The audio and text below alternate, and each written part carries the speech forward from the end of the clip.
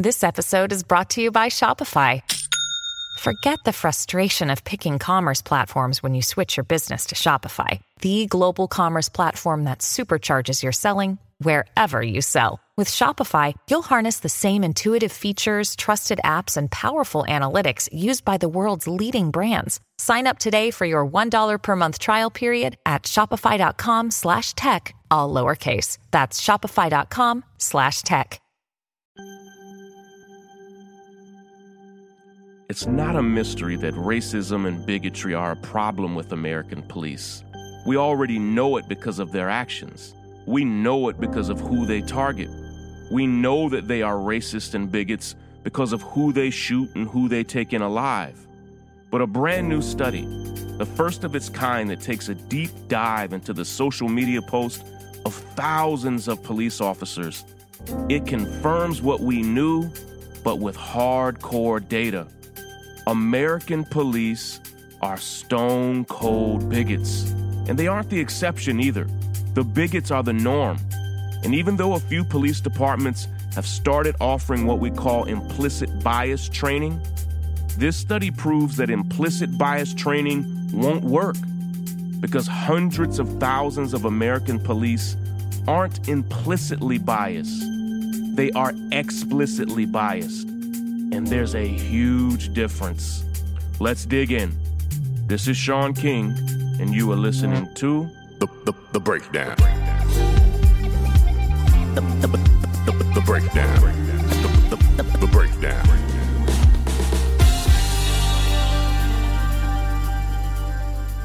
Journalism is so important.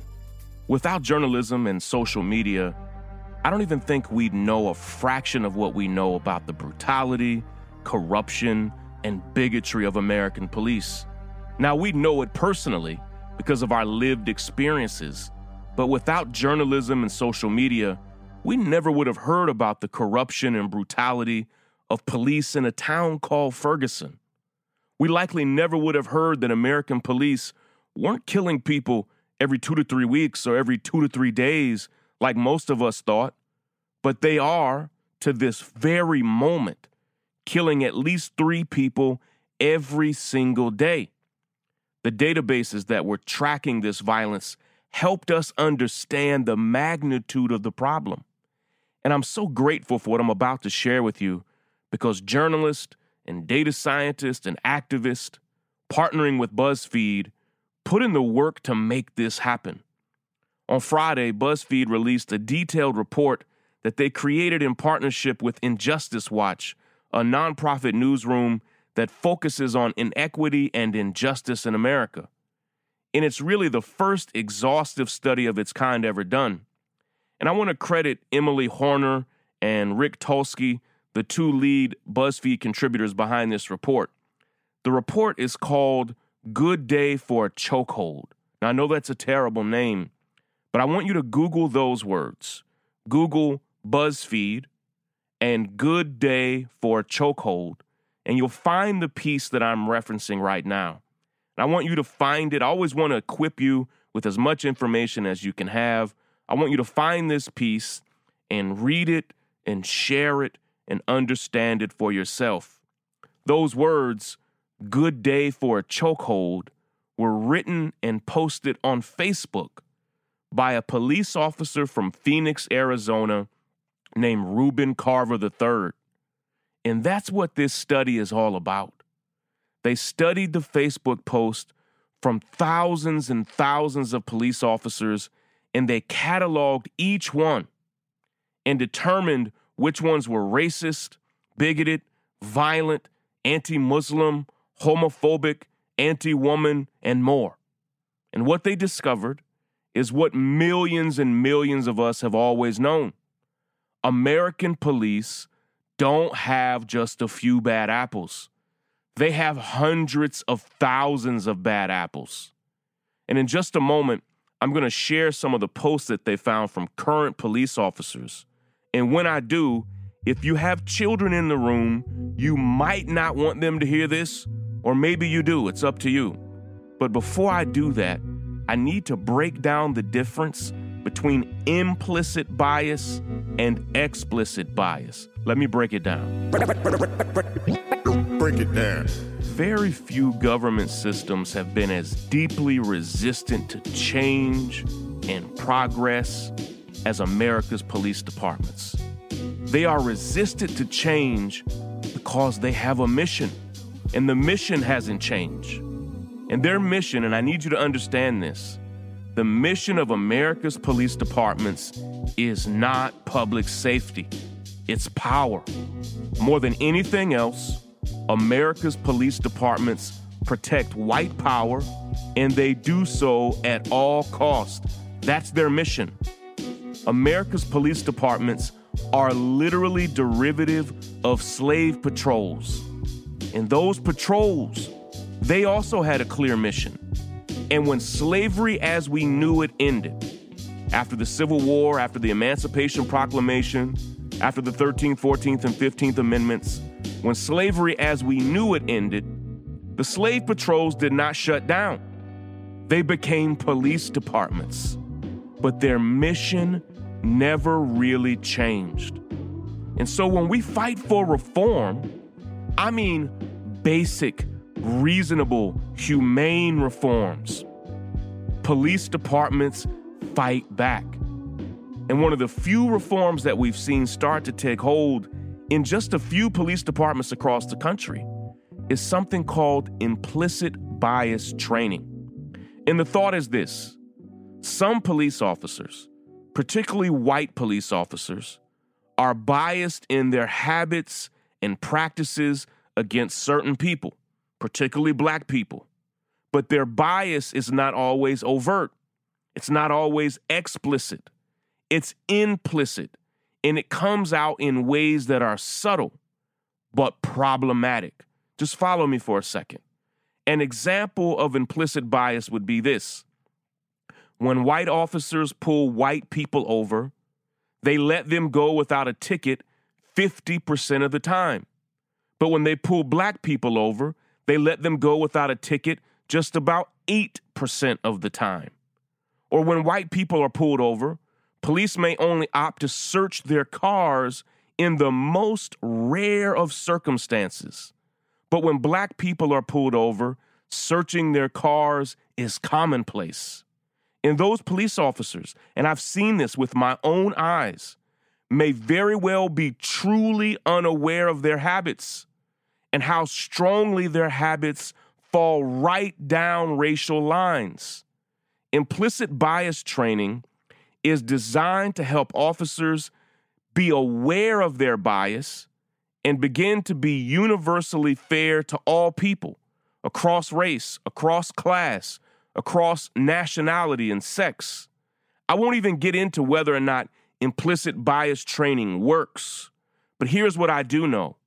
Implicit bias training will never work, ever, with police officers who are explicitly biased. Because think about this for a moment. The study that I'm about to share with you, that 20% of all current officers have been openly bigoted and racist and violent on Facebook, and that as soon as they retired, that number 20% doubled to 40%. Think about it for a moment. First off, how racist do you have to be? And how comfortable do you have to be in your own racism and in the reality that you will never be held accountable for it to post it openly on Facebook?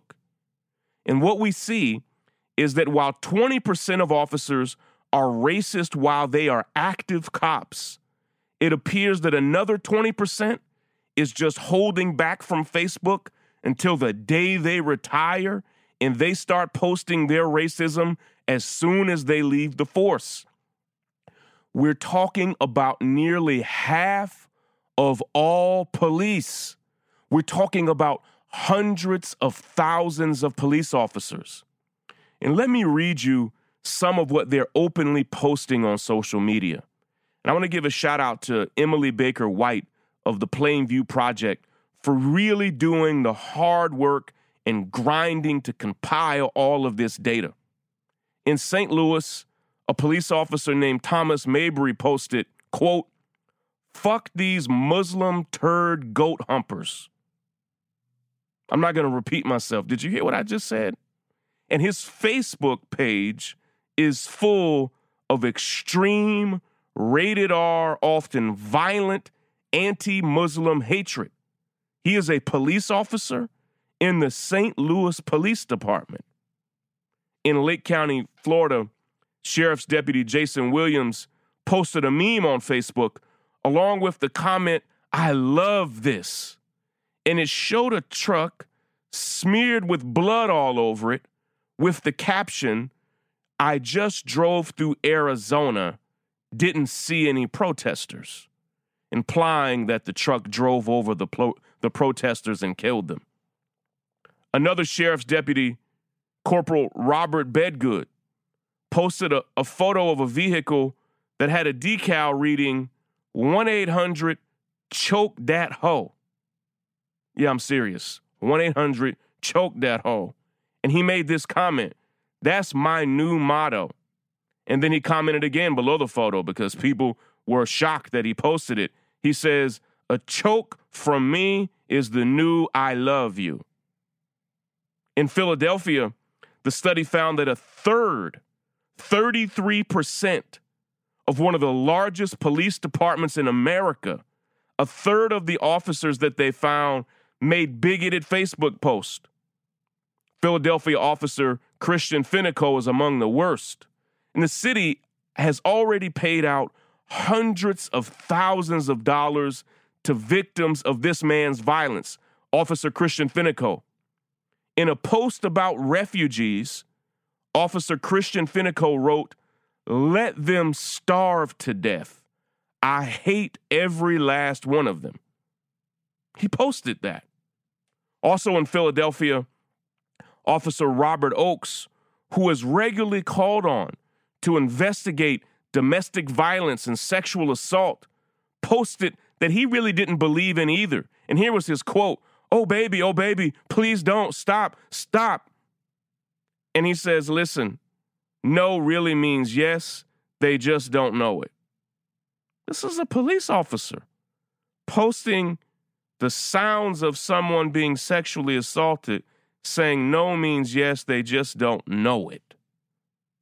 The city of Philadelphia has paid out multiple lawsuits because of his violence on the job.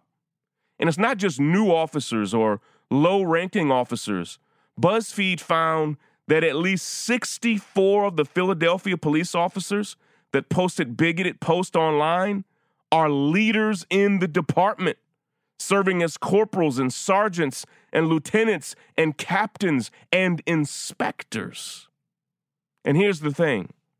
If you are a bigot, you should not be allowed to be a police officer. That's it. If you hate Muslims, you shouldn't be a police officer. It should be against the rules.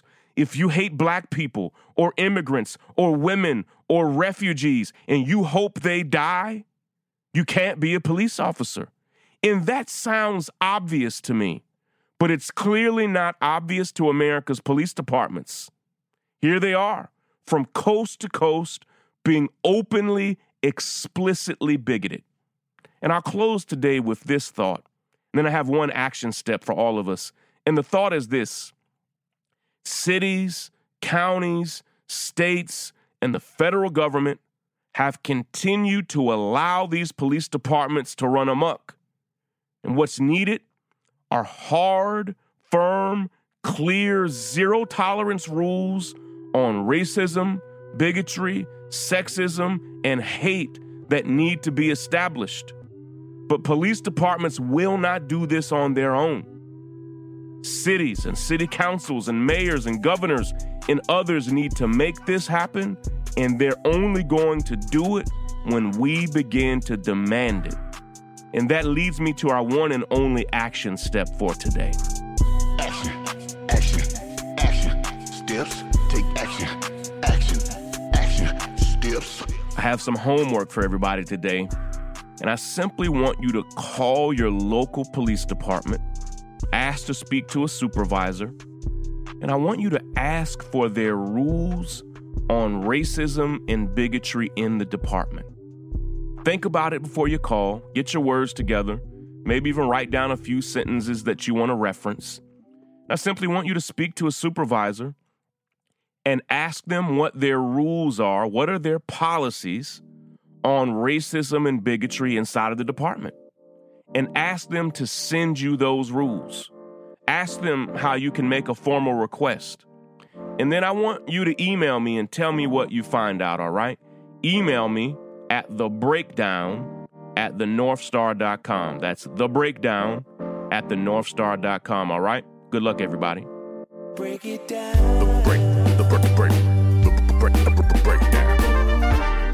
Thank you all for making it all the way through this episode of The Breakdown. If you haven't already subscribed to our podcast, we'll be right back here every single weekday breaking down important news stories and issues. And we'd love for you to subscribe on your favorite podcast apps like Apple Podcast or Spotify. And please share this podcast with your friends and family, because our next big goal is to get to 100,000 subscribers, and we're not going to get there without you. Have you left a review yet? On Apple Podcasts, we now have nearly 8,000 5-star reviews. But we're aiming for 10,000 and we're getting close. So we still want to hear from you. So please leave your best review when you get some time. Of course, thank you to the nearly 30,000 founding members of the North Star, whose generosity even makes this podcast possible. We love and appreciate each of you so very much. And if you love this podcast and you want to support our work, or you want to see the show notes and transcripts for each episode, we'd love it if you'd consider becoming a founding member of our community, and you can do that today at thenorthstar.com. There we not only have our podcast, but hundreds of original articles and stories and commentaries from some of the leading scholars and thinkers and journalists in the world. Lastly, a shout out to our associate producer, Lysandra, our editor, Richard, and our podcasting director and senior producer, Willis, for their hard work on this and every episode. Take care, everybody.